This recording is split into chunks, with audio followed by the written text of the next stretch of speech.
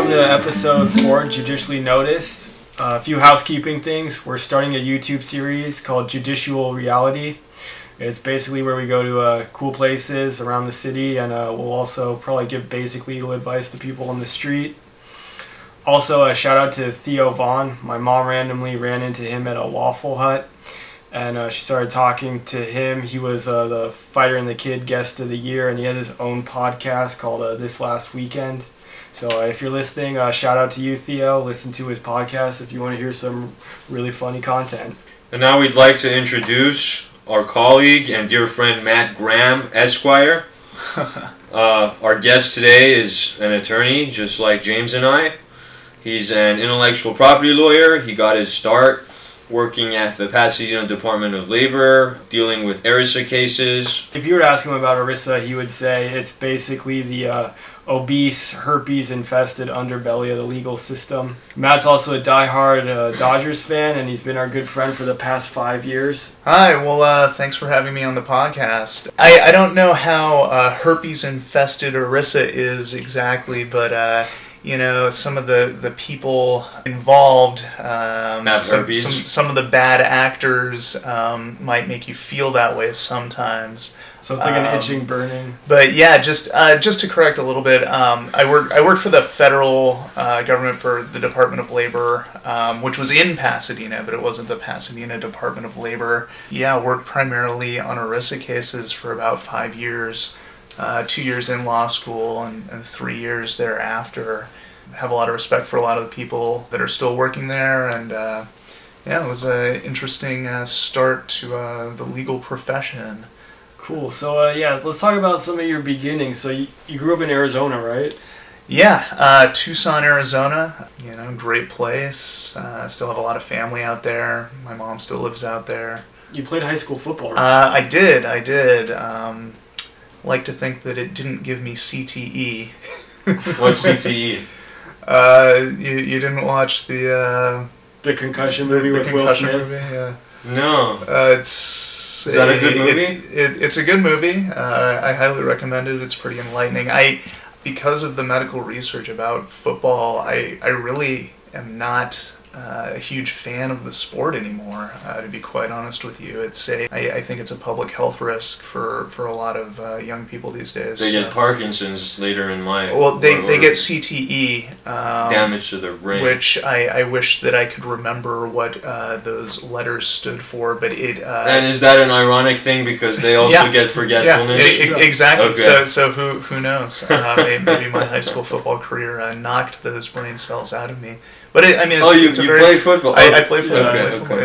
It's a serious thing. It causes, essentially, from what I understand, scarring of the nervous central system in your brain, which has very significant long-term mental effects on these patients. Yeah, back to the legal side of things, that's probably the next big class action.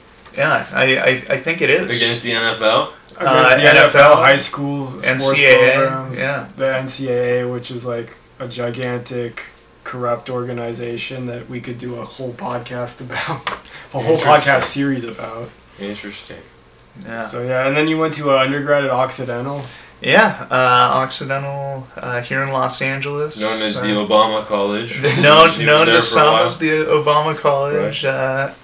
Obama was smart enough to get out, and I believe he graduated from Columbia, if I'm not mistaken. But I stayed. Oxy's a great school. Have you guys been to the campus? Once, yeah. Okay. Yeah, East LA. If you're ever out there, check it out. It's small liberal arts school. Really, I think my graduating class was 400 people, so you kind of get to know most of the people. Yeah.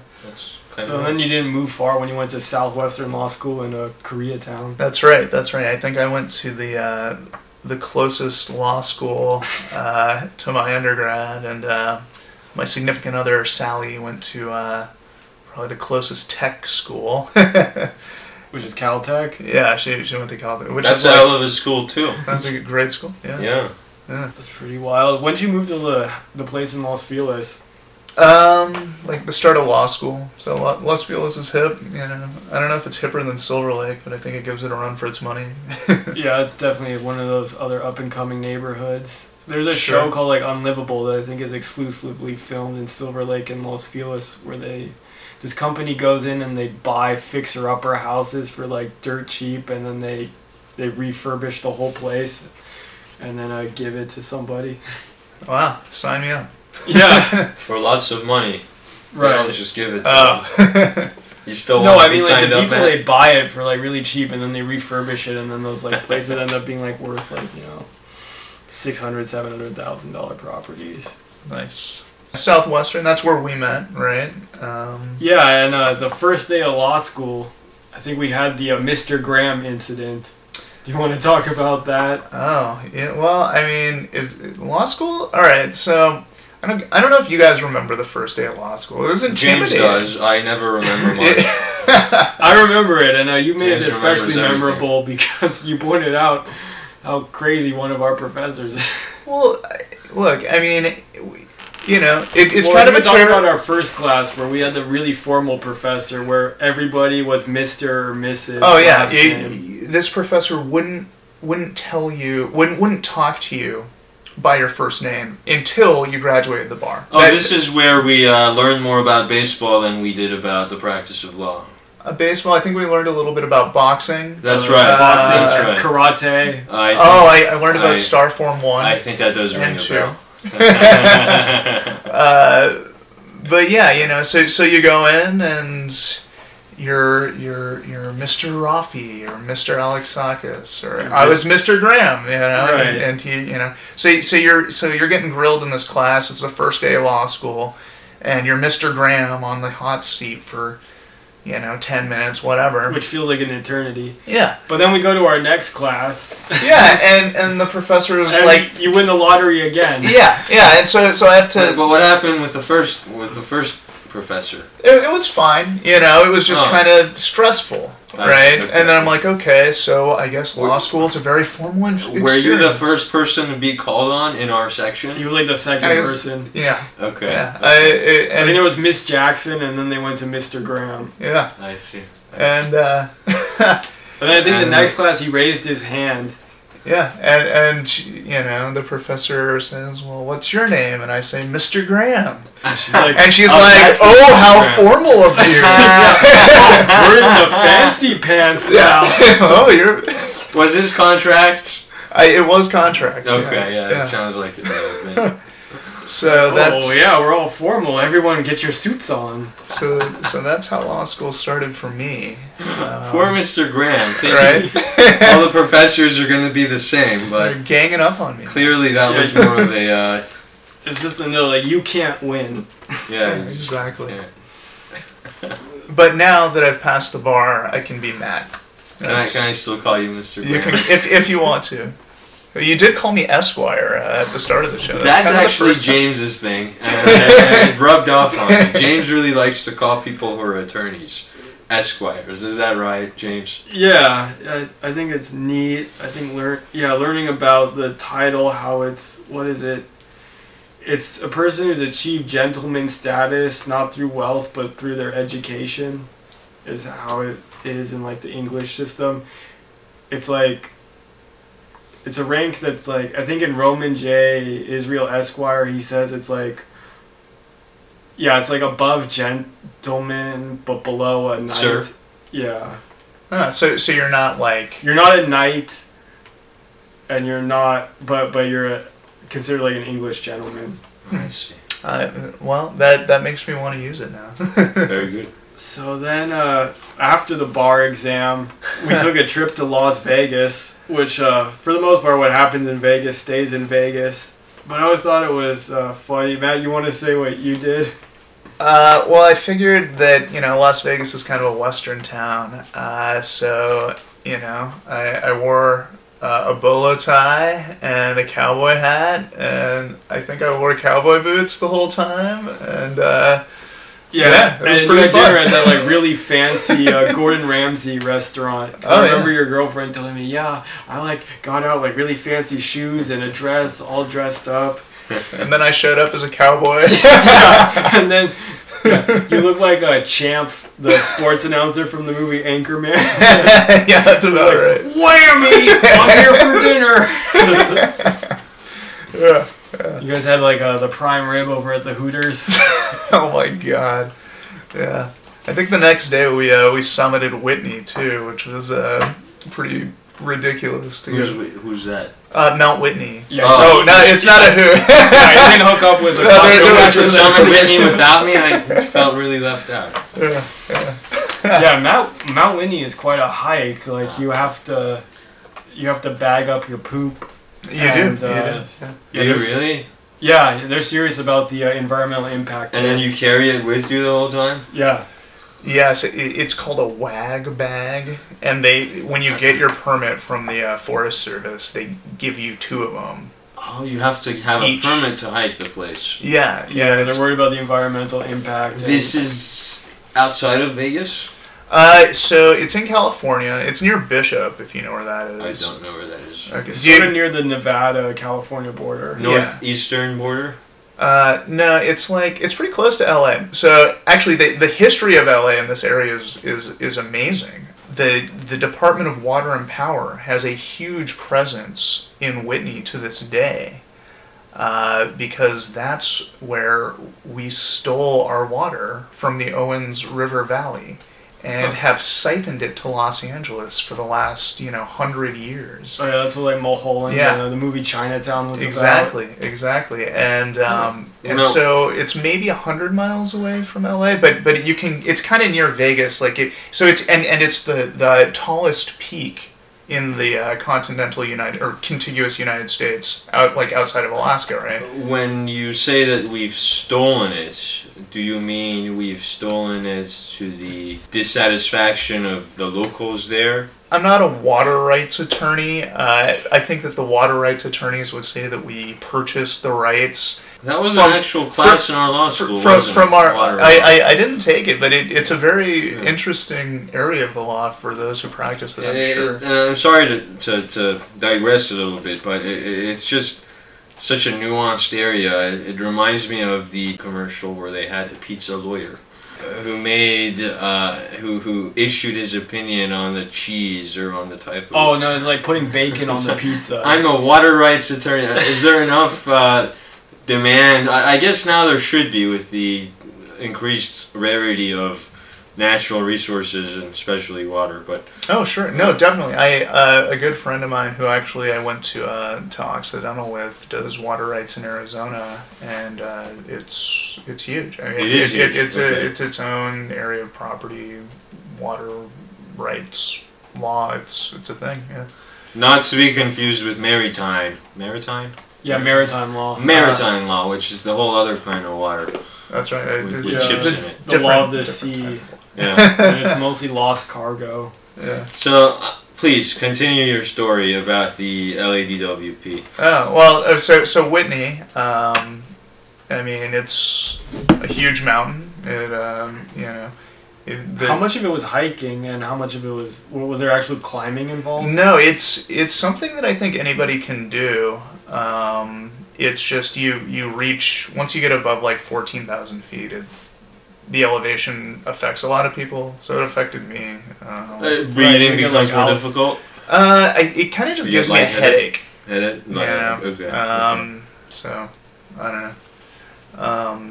But yeah, William Mulholland was a ruthless capitalist who turned neighbors against each other, and there were it's an interesting history. People blew up his his canal that he built with dynamite multiple times because they hated him so much.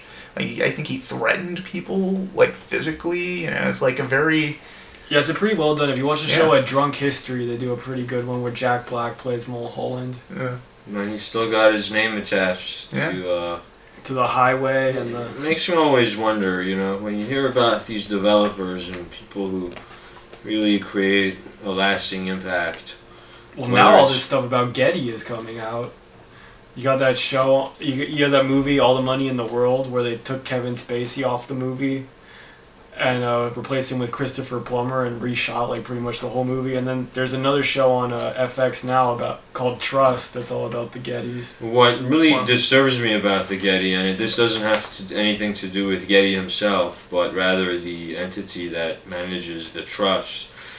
The reason why Google Images no longer has a view image button when you search for an image is because Getty Images sued Google for that reason, and Google, as part of a settlement with them, agreed and stipulated to the removal of the view image button. Ergo, when you search for an image on Google, you now have to click on the image and be taken to the website where the image appears, as opposed to having the ability to merely click on view image and get the image right there, then and there.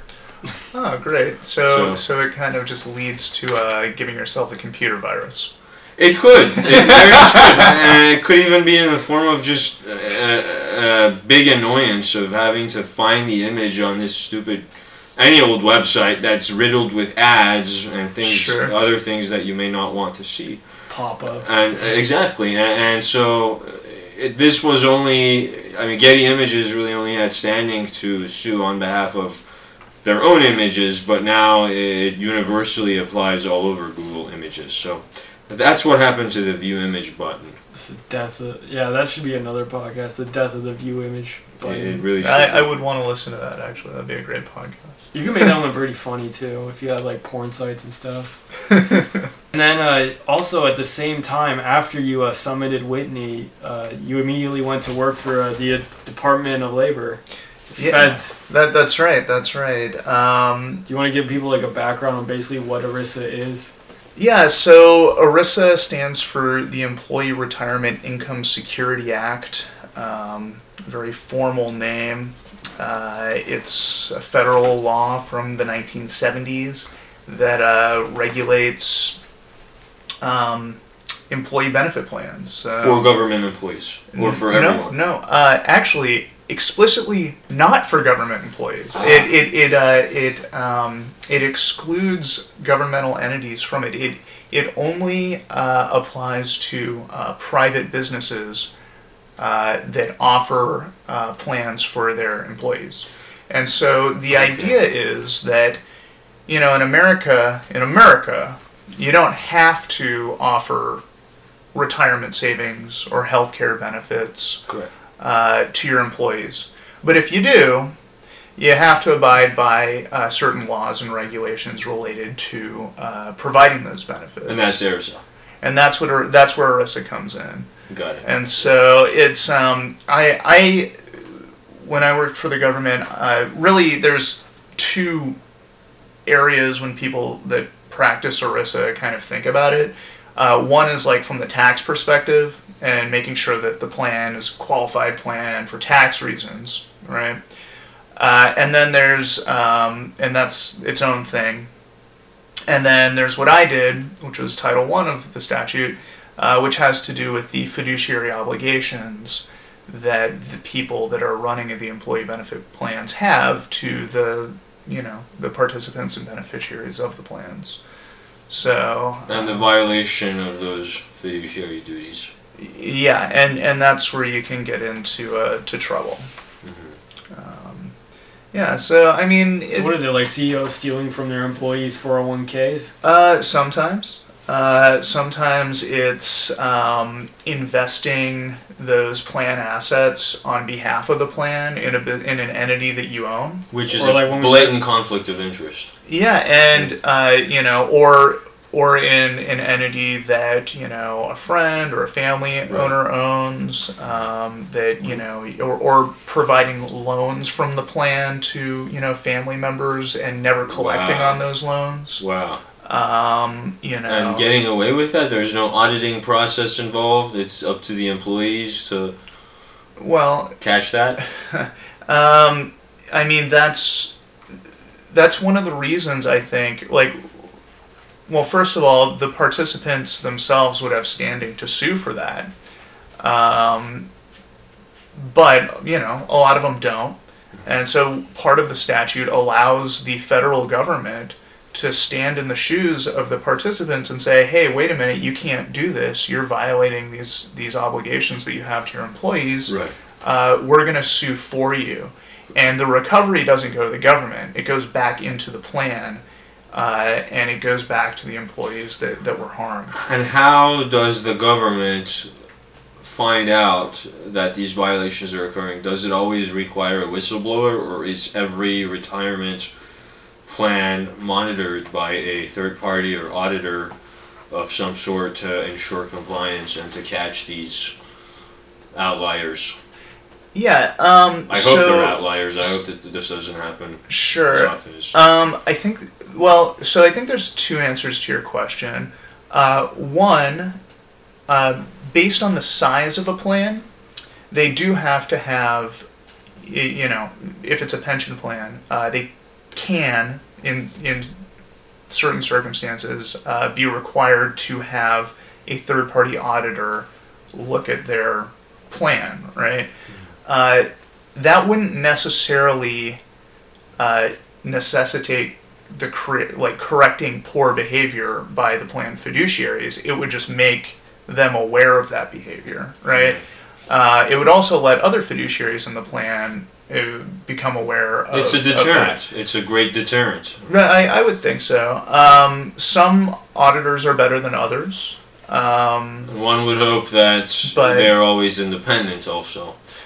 Typically, yeah, they have to be a third-party auditor. But the second part of your question, I think, has to go with, or it asks, how does the government target these cases? Which I wouldn't be able to answer that question, just because it's, I used to work for the government. It's a trade secret. I'm prohibited from saying that, but they do target. They do target, and if there are people out there that are thinking that it would be easy to steal from their employee benefit plan, or make these types of investments or loans or whatever. Read about that investment in a movie. Yeah. Invest in a movie, invest in a play. Was that the producers?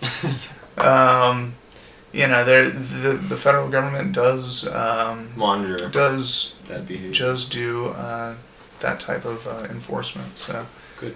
Yeah, it was interesting work, and I think for me the best part of working there was knowing that the money went back to the employees that were hurt. Right, like the money, from a defunct, house building business in LA that I worked on. When they went bankrupt, we were able to monitor that and get their employees paid out. And so you had these 60 or 70-year-old people who were owed, in the hundreds of thousands of dollars, weren't left broke. And so it wasn't like, you're just trying to get fees or fines paid back to the government, but you're actually affecting people's lives and their and helping the victims. Yeah. You're like Robin Hood. Yeah. Well, except for the opposite, because Robin Hood stole from the rich and he gave to the poor. This is like preventing the rich from stealing from the poor. In the first place. Yeah. Right. Not even preventing, sometimes outright reversing theft that's already occurred. Yeah.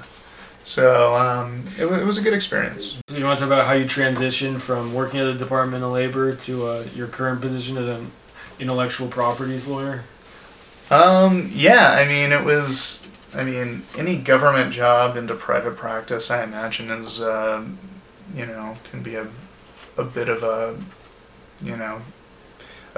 different animal altogether, right? But yeah,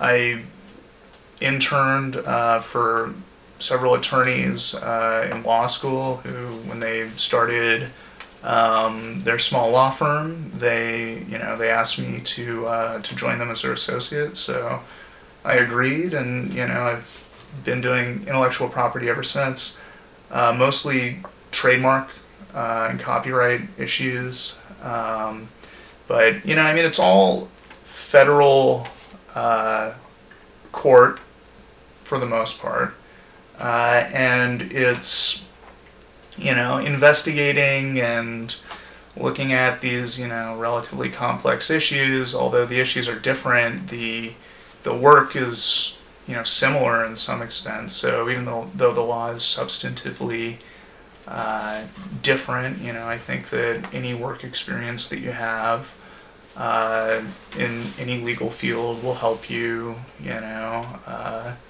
if you want to leave that field and go astray, it's not completely lost. So if you want to do personal injury and you want to leave that and do, maritime law, I'm sure that there's some crossover there as well. Right, do you want to talk about what your typical day-to-day is like? Are you in court almost every day? No. I'm only really in court if we have a hearing date, which, can be a couple times a month to once a month to, we could have a month where I'm not in court at all. Okay. But, that said, going to court's kind of fun. It can be kind of intimidating. What I like about court the most, my favorite thing, so you go, and to be honest with you, I've never been in state court. So I only know the federal side of it. I don't even think I've been in a state court. Well, house. It's not glamorous at all. That's actually a good thing. So there's a lot of similarities, but sure, I bet. Federal courts are funded much better than state courts are. Have you been to the new courthouse? I have not, but I do remember you speaking fondly of it. You should go. It's really pretty cool. It's really a nice building. It's beautiful. Just security is tight. You got to be prepared to take off your belt and your pants. It's worse than the airport. It really is. Is it really? Well, because the U.S. Marshals are in charge of the security there, right? As opposed to county. And state court you just step through the metal detector. And it's county sheriffs in state court, right? So for this you got to take out all the electronics in your bag, and you put them in separately. You got to take off your shoes, your belt, your jacket.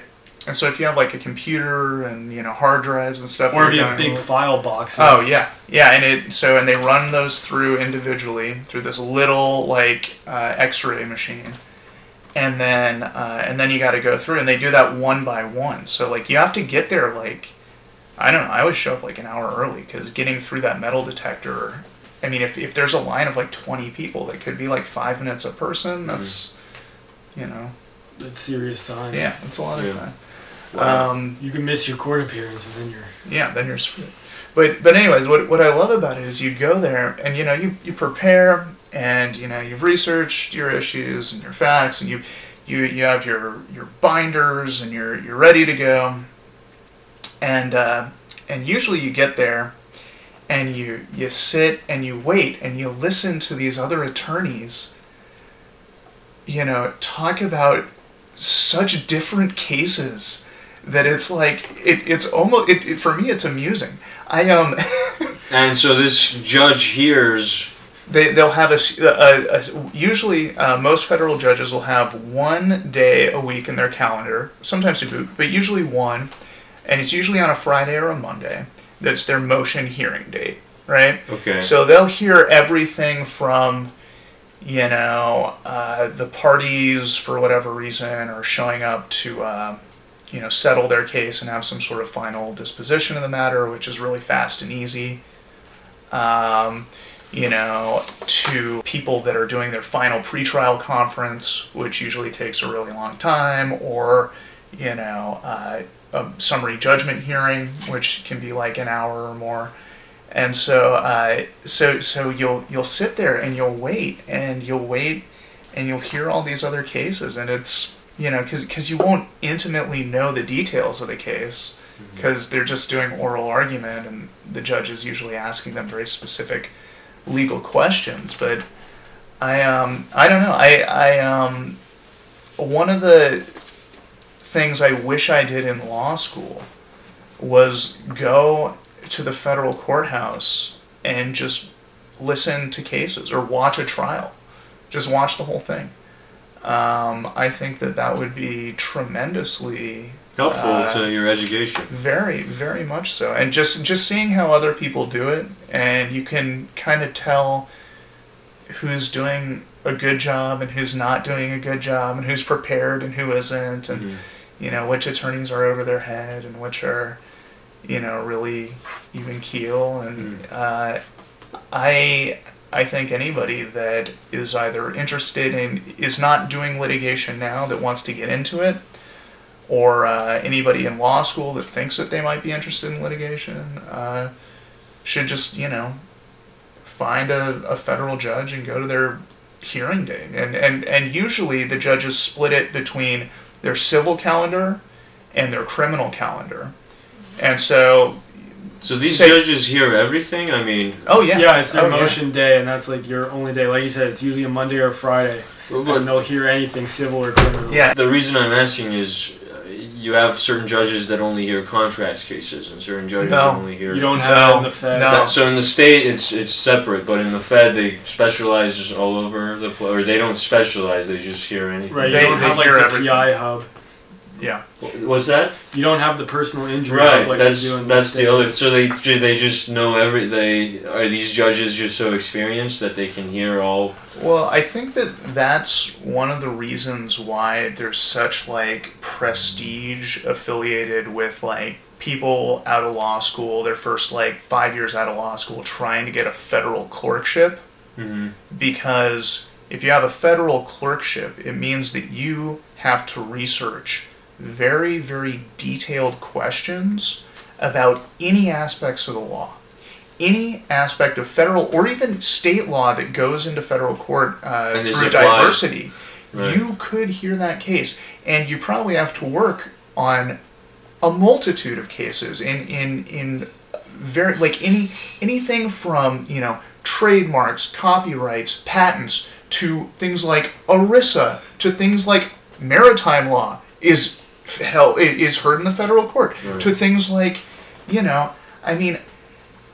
Yeah, it could be like criminal, like narcotics possession it could be anything, yeah, and it's really, and that's why these federal judges, I mean, it's a big deal. You hear about these Trump appointees. Did you see the Trump appointee that couldn't tell the Judiciary Committee, the Senate Judiciary Committee, what a motion in limine was? Seriously? He didn't know what a motion in limine was. Wow. And it's like, you want to be a federal judge, and you don't know what a motion, what a Daubert motion is? Or Daubert, as it's called in some courts. To qualify your expert. It's like, really? Well, as a trial judge, you're obviously going to have witnesses. Yes. Can you tell me what the Daubert standard is? Senator Kennedy, I don't have that readily at my disposal, but I would be happy to take a closer look at that. Okay. That is not something that I've had to contend with. Do you know what a motion in limine is? Yes, I haven't. Again, my background is not in litigation as when I was replying to Chairman Grassley. I haven't had to, again, do a deep dive, and I understand, and I appreciate this line of questioning. I understand the challenge that would be ahead of me if I were fortunate enough to become a district court judge. I understand that that the path that many successful district court judges have taken has been a different one than I have taken. Mm-hmm. Just for the record, do you know what a motion in limine is? I would probably not be able to give you a good definition right here at the table. For our listeners, motion in limine is just when you go to the sidebar and... no, it's actually you file formal motions with the court on evidentiary issues. Right, but it's not like you go to a 402 hearing. In effect, it's a private meeting with the judge. Well, yes. Well, it can be, but in state court generally it is. Generally, you show up for your motion limine hearing, that you have all the motions, all the oppositions, and the judge sits there and reads it, and then tells you what evidence is and is not coming in. And that's how it works in I'd say like most of the personal injury courts. Yeah. Well, some judges probably do it different, but for the most part, I think that's how it's done. So in limine, it's a Latin word that means at the start or on the threshold, right? And so when you file a motion in limine, and in federal court, usually in your scheduling order, which sets out all the dates that are going to happen in the litigation, and usually in the scheduling order, you'll have a date that says this is when the motions in limine are due. And what you're trying to do with a motion in limine is to exclude evidence that your opponent wants to bring at trial. And you can exclude it for a bunch of different reasons, right? You can exclude it because it's irrelevant, right? It's hearsay. Because it's hearsay. You could exclude it because its probative value is substantially outweighed by its prejudice to the jury, right? Or if somebody is offering expert testimony, they have to meet the heightened Daubert standard in order to bring in the expert testimony, which means that they have to be qualified as an expert. And if they're citing materials, they have to be peer reviewed. Yeah, and so what it does is that it allows the court to make a determination on the evidence that the parties basically just think is. And this is my favorite word that I learned in court, bourgeois, B-U-S-H-W-A. And I'll accredit Judge William Keller for using this word probably 5 times in one day, and it means baloney, or at least that's what he said.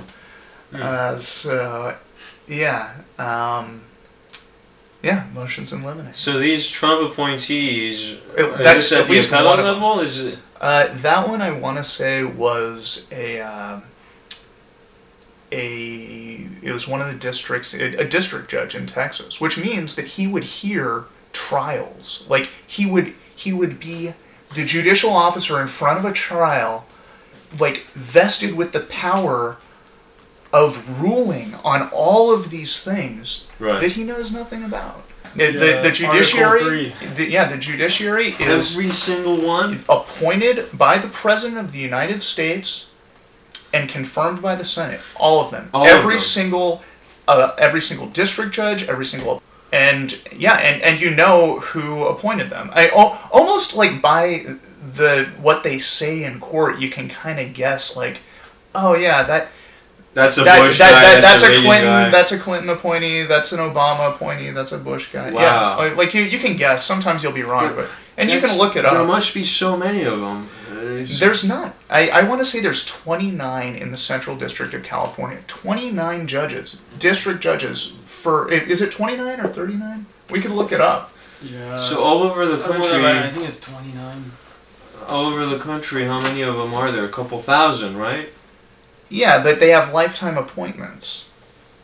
So, if one of them like kicks the bucket or retires, then you can bring So the president is not always busy picking them because they don't like clear out all, 1,000 of them at once. Yeah, but here's the problem. All right, and I'll talk politically. So that entire courthouse only has 29 judges? Yeah, something like that.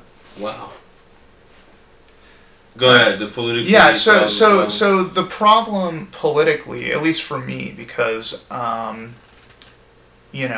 think that Donald Trump is doing a relatively poor job as our chief executive. But the problem, for me at least, and maybe for some other people that are listening to this, is that the Senate, in the last 2 years of President Obama's presidency, failed to confirm any of his appointments, including his Supreme Court. Forget about the Supreme Court. District courts throughout the country. There are more open seats right now than ever before. Does that mean less judges to hear? Well, it means that the dockets, a lot of judges' dockets are overloaded, sure, but it also means that President Trump has has an unprecedented amount of appointees that he can just throw into lifetime appointments, okay? And how many is it? A couple hundred, you think? Or I'm sure that there are, you could look it up on Politico. The New York Times has reported on this, every time there's a judicial appointment. But yeah, hundreds, for sure. And the president knows individually all of these judges, or is advised by people that know? Yeah. I'm just curious, do each of these federal judges, these 29 that are in the court where you practice, do they all personally know the presidents who appointed them? I'm sure that they've met the president who's appointed them. A lot of them are former federal U.S. attorneys, which is also a position that is appointed by the president. Mm-hmm. I was actually listening to Chemerinsky, and he was saying that on the Supreme Court, I think none of them have actually practiced law. They all just were clerkships, and then they became judges. Professors out of top universities. Right. Mm-hmm. Partners at big firms that sometimes they have work in various state courts. Mm-hmm. But it means that there was some sort of vetting process within the presidency. I don't know. You want to talk about your life and going back and forth from LA to Jersey? Yeah, currently in a long distance relationship, and we recently got a dog, a 5-pound Pomeranian that's living in New Jersey now. With, Do you still have with the my cats? lady friend. I have the cat and she has the dog. But yeah, hopefully, she's finishing up a postdoctoral fellowship out of Princeton University, so heading back and forth to New Jersey at least once a month, and she's heading to LA about the same. So do you want to explain what she does in layman's terms? Oh, she is a geophysicist who blows up minerals with guns and lasers and x-rays them to watch the shockwave move through the minerals that she's blowing up, and takes data from it in real time, nanosecond speed, and analyzes it and writes about it. What are the applications of these data? Is it for ecological reasons, for weapons manufacturing, for?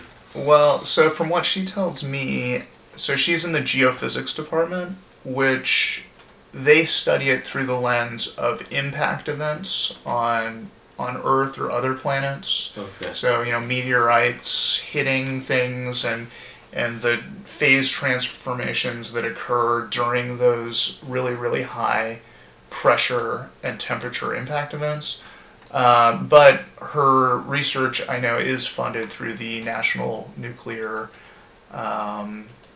it's the NNSA, the National Nuclear Security Administration, which, there is weapons applications to the work. So I think the answer is both ecological and weapons. Wow, I totally randomly asked those two. That's right. She's not just doing this anywhere. She's at Princeton, right? That's Yeah.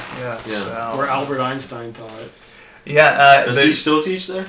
I think so. I think you can take his class. Anyway, so hopefully doesn't she work with dinosaur bones next to her office? Oh my God, Princeton is a crazy school. It's a beautiful school. When I went, when I visit the campus, it's wow, why didn't I just apply to Princeton? If I got in, it would be amazing. It's a beautiful. It looks like Hogwarts. That's it. Thanks, Matt, for coming on the show. Sure, thank you. We're now available on all podcasting streaming services, so please drop us a like, a comment, and a review. And we'll give you a shout out on the podcast. So thank you. This has been Judicially Noticed, episode 4. We out.